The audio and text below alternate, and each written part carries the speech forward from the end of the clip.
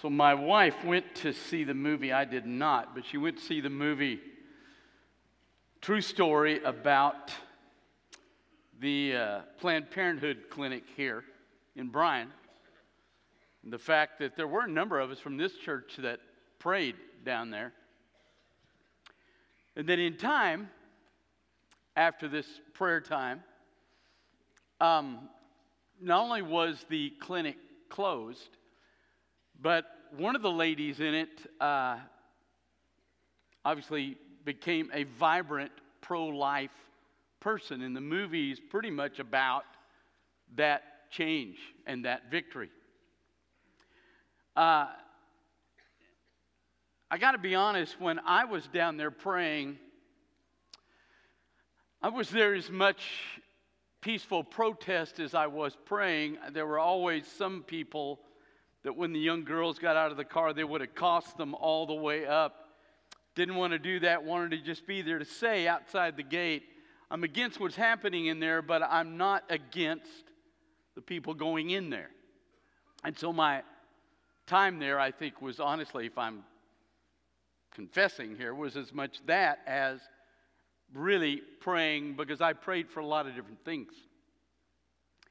But it's interesting to me that you have this group of people that prayed, a lot of others for the agenda, one purposed agenda that this thing would end. And it did. Except that God went literally, I don't think there's a single person there that prayed, let somebody come out of here, change to pro-life, and let there be a movie made about it that will impact thousands of lives. I don't think anybody prayed that. It was as if God went beyond what we prayed. Now, listen to Ephesians 3, verse 20. We come to the last section on the position that you are in Christ and that He is in you and what the benefits are from that. Now listen to this. To the one who is able to go beyond anything we ask or think. Is that not the perfect description of what happened in Bryan, Texas? You got a group of people praying, and God literally went beyond what anybody was thinking and beyond what anybody was praying. Now that's the promise. And so we have this responsibility to believe that. So when the Bible says in 1 Timothy that we're to pray for our areas and our leaders in our areas that we might lead an easy life so that we can present the gospel out there, there's our responsibility. We're actually supposed to think, apparently, that if I pray correctly, He'll go even beyond my prayer. But most of us have stopped. We don't do that. We don't pray like we should because deep down we don't really buy verse 20. But it is true. He will go beyond my prayer life. So when I ask God based on what He's told me to do, and I pray for leadership, for example, I think you pray for those you're connected to. We've got Bill Flores in this church who is a congressman. I don't think there should be a week that his name doesn't come out of your lips to the Father. Because he's connected to us and we have a responsibility. And so we need to pray that direction because God will go beyond. One of the reasons probably we're in such a mess is because we don't think that's true. Now, I want you to listen to exactly what he says here so that we're clear. Look at this. The one able to do beyond whatever we ask or think. Now listen. According to the power that works in us. Now what is the power that works in us? It's not a trick question here. Oh, I love Baptists. So, who's in us? Okay. You guys are so good. So, the power that's in us is the person of the Holy Spirit. So what he says is, Okay? Now listen. He says the Father will go beyond what you even think or pray about based on, there's the Greek, based on the Holy Spirit's release of power and direction inside your life. That is the key. We've talked about this before. I want you to listen to 1 John, because you always hear people say God's going to answer with yes, no, maybe. You got to be kidding me. Listen to 1 John 5:14. This is the confidence we have toward him, that if we ask anything according to his will, he hears us. So if I don't ask according to his will, he doesn't hear me. Now, that's not my statement, that's his. Now listen to this. And if we know that he hears us, we know that whatever we ask, that we have the request we've made from him. So according to this, if I pray, as Paul says, according to the power within me, I pray led by the Holy Spirit in me, that leadership will give me a place where I will pray what God wants, and he will then honor that always with a yes. That's why at the end of the book of Ephesians, look in chapter 6, look with me in verse 18. Chapter 6, he says, through all prayer and request, praying at all times. In other words, there's not a moment you don't do this. In the Spirit. That is exactly what he's saying here at the end of chapter 3. You're praying based on the power that is in you. You pray in the Spirit, and under this, you're sober-minded in all perseverance and request on behalf of the saints and for me, that a word might be given to me when I open my mouth in boldness to make known the mystery of the gospel.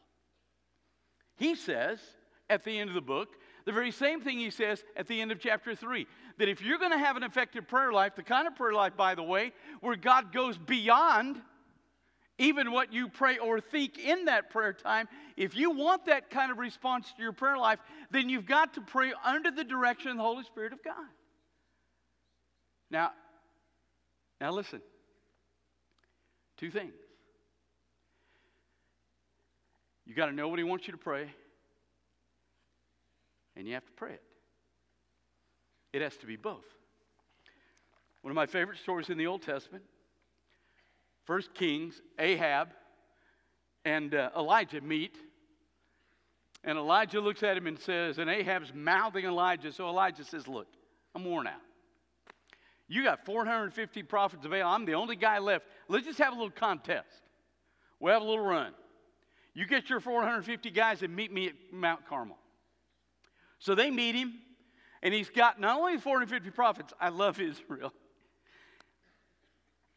He's got all these Jews out here with him. And so he looks at the Jews and he says, all right, let's decide today. Who we're going to serve? Jehovah or Baal? And the Bible says they were like this. No clue. They're not answering. So then Elijah says, all right, I'll tell you what we'll do. We'll have a little contest. You build an altar. I'll build an altar. And what we'll do is you call on Baal, I'll call on Jehovah, and we'll see which one lights the fire and burns up the altar. And so these goofy Israelites go, whoop! Yeah, great. So they set up the altars, they get everything going, until they start praying to Baal. Here's the problem with praying to Baal, okay? He's not there. So he doesn't hear you. So they keep praying, and finally, after about a couple of hours, they're getting tired. I love Elijah. He's just my sense of humor.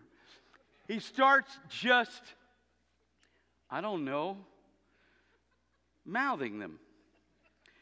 So he starts mouthing them, and he gives them all these things, and he says, look, maybe he's tired. I love this. At noon, Elijah mocked them. Cry aloud, and he's a God. Maybe he's musing, he's thinking, he's watching the masters.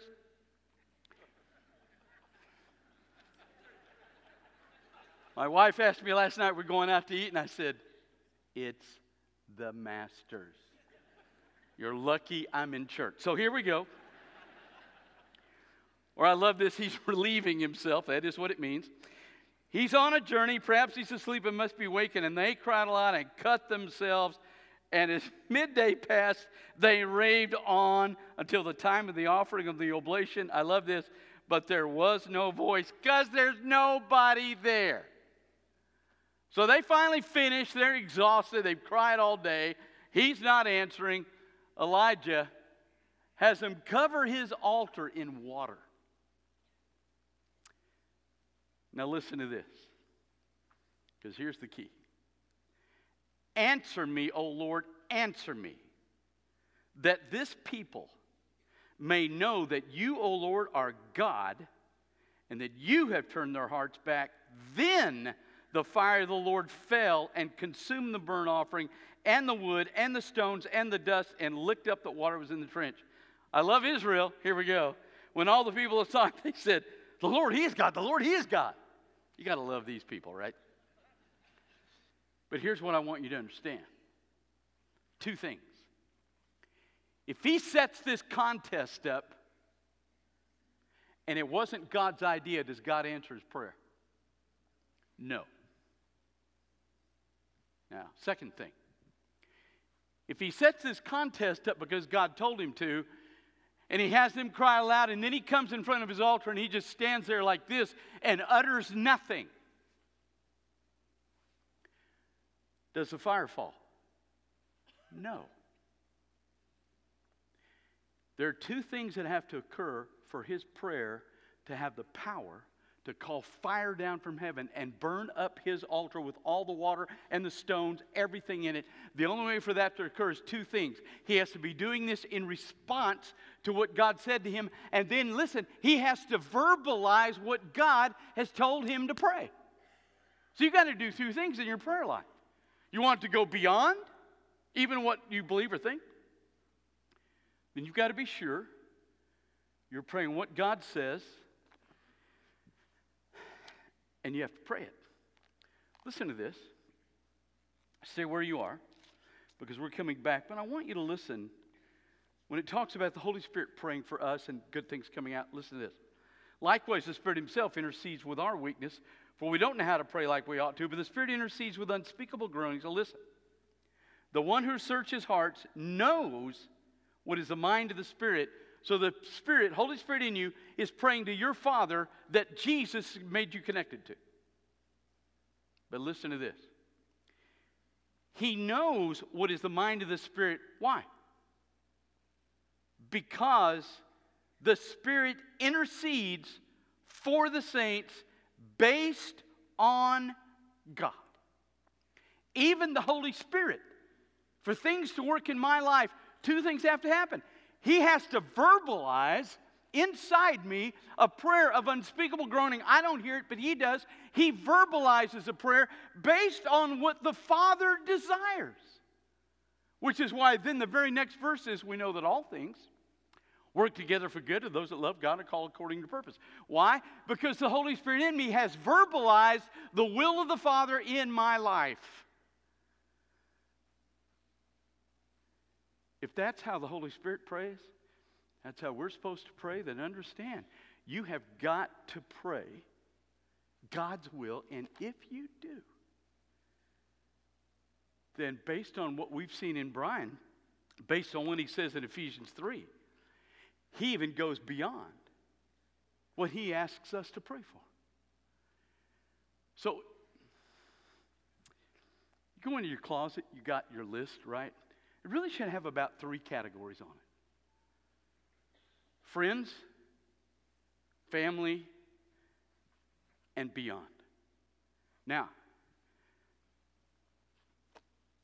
when I look at beyond,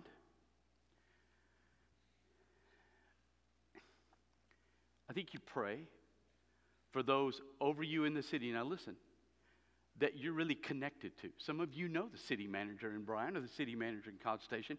If you do, then you take their name on your list. And what do you pray? Well, we've already got one thing. 1 Timothy. I pray that this guy or gal will do a good enough job that it will bring, and this is what Paul prays for in 1 Timothy, that we will be able to live a quiet life, that things will be as civil as they can be, so that we can take the gospel to our community as easily as we can. So that's what you pray. Whoever you're connected to, your kid's playing football, you pray for your football coach. Playing soccer, you pray for your soccer coach. You pray for those in authority in your life that you're connected to, and you pray, God, give them the best decision that will bring civility in our community, not so that we feel good, but so that it will make it easy to bring the gospel to that community we're praying in the middle of. So there's one clear prayer for your family. Boy, if you're a mom or dad, what a perfect prayer right before this. He gives you two things. Pray for the release of Jesus in life, and pray that you're rooted in the love of God. Listen, what a great thing to pray for your kids. Your kid comes to Christ, he's 7 years old. For the rest of his days, every day you need to be breathing at least that prayer. You know what God wants. He tells him to pray. There's the written word of God by the Spirit telling you what to pray. So every single day you breathe your kid's name to Jesus and say, God, let him learn. Let her learn how to release Jesus in his or her life, and let their faith be absolutely rooted in the fact that no matter what happens, you love them. That they can't run past it. They can't sin out of it. Everybody they know is a part of it, and it's never going to end. God, let them feel that in their soul. And what will he do? He'll go beyond what you pray, because that's what he promises. And we've seen it here in Bryan. For my friends, what do I pray? I pray those things. But then when a friend calls me and says, my wife's got cancer, what do? I think you get in your room and you sit down, and before you utter a prayer, you ask God, because I think there are only two options here. You have 2 Corinthians 12 where Paul had a thorn in the flesh, and he asked God 3 times, and God said, sorry, I'm not healing you, because through this my power will be made more perfect in your weakness than it has been. And then there were times he did heal him. So when your friend calls you and says, my wife has this, then you sit down, and when you finish praying for the city, you've prayed for your family, then you come to your friend, you've got this list, she's on your list. You sit down and say, all right, Father, let me know. Do I pray that you heal her, or do I pray that your power is perfected in what she's going through? Those are your options. And if you pray under the leadership of the Spirit, so we know two things, right? We know we have written things from the Holy Spirit, and there are times when he will verbally guide us in the proper prayer time if we do that. And he goes beyond what we think, that if he tells me to pray for somebody, they're going to be healed. If he tells me to pray that his power is made more perfect in their weakness, that his power will be made more perfect in their weakness. That's what he says. We've lost that art. And that's why, look at the next phrase. To whom glory, listen, is in the church and in Christ and to all the generations of the ages of the ages. Amen. Now listen. We're like Baal and Elijah. We're the only people in America that are praying and know the true God personally.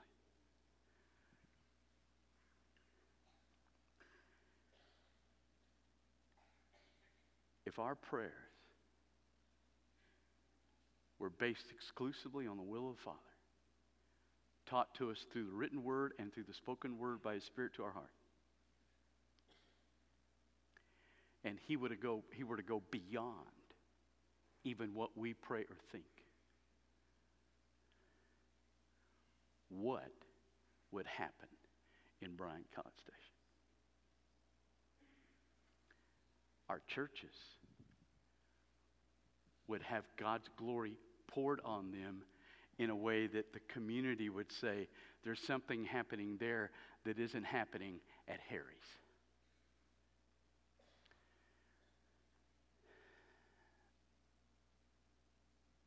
I do wonder.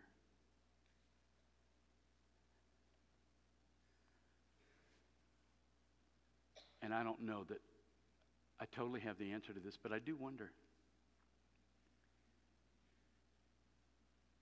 if the lack of civility in America today, even between Christians, because I see it on Facebook, I wonder if it's because we don't believe Ephesians 3:20. And the staggering thing is we have a movie that proves that out.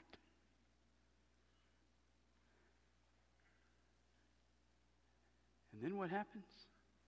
Jesus gets glory. Why does Jesus get glory? Because when people come and say, why do your prayers work? Our response is, because Jesus gave us access to the creator of the universe. How did he do that? Easter. He died 6 hours on a cross, took my sin 3 days later out of the grave because he died for my sin, not for his own. So we have a chance through our prayer life to bring glory to Jesus Christ.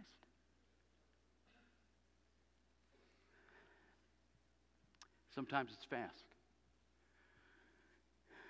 Right after I'd been called to preach, our youth choir went to Alabama for this camp. And so the last night of the camp, they said, those of you that have made a decision for Christ, we want you to come forward and stand by the deal. And so I went down and stood.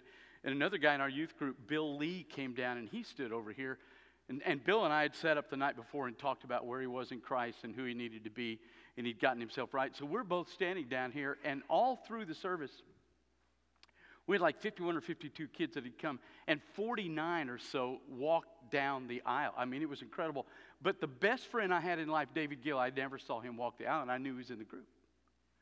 But I had this weird urgency to pray for him.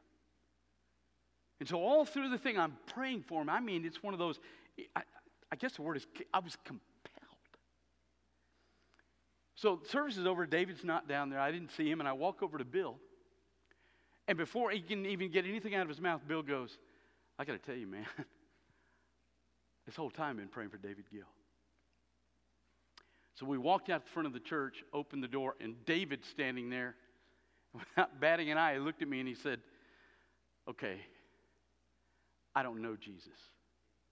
I need him. I'm going to go up and y'all tell me how to find him.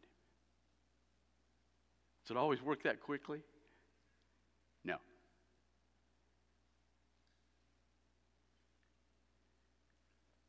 Does it always work? Yes. And that is the key. I don't care how long it takes. We have a responsibility to our city, to our friends, and to our family. And gentlemen, you're the head of the home. You're the one that leads out in that. Let's pray. Father, I know I speak to myself today. Because there are times, particularly when I pray for those in leadership, that I'm just not sure my prayer's getting anywhere, and I make that confession. So, Father, thank you for your word that nailed me this week. And so, Father, I pray for all of us, and real simply, that as we leave this building today, you would do in every heart what you've done in mine. I ask you that in Jesus' name. Heads bowed, eyes closed. If you haven't met Jesus, boy, it's the day to do it. If you have met him, God's calling you to be a part of this fellowship. We want you to come down. If you just need to kneel and pray, maybe you just need to pray that you learn how to pray. Staff and I are here at the front. As the Holy Spirit speaks to you this morning, you come.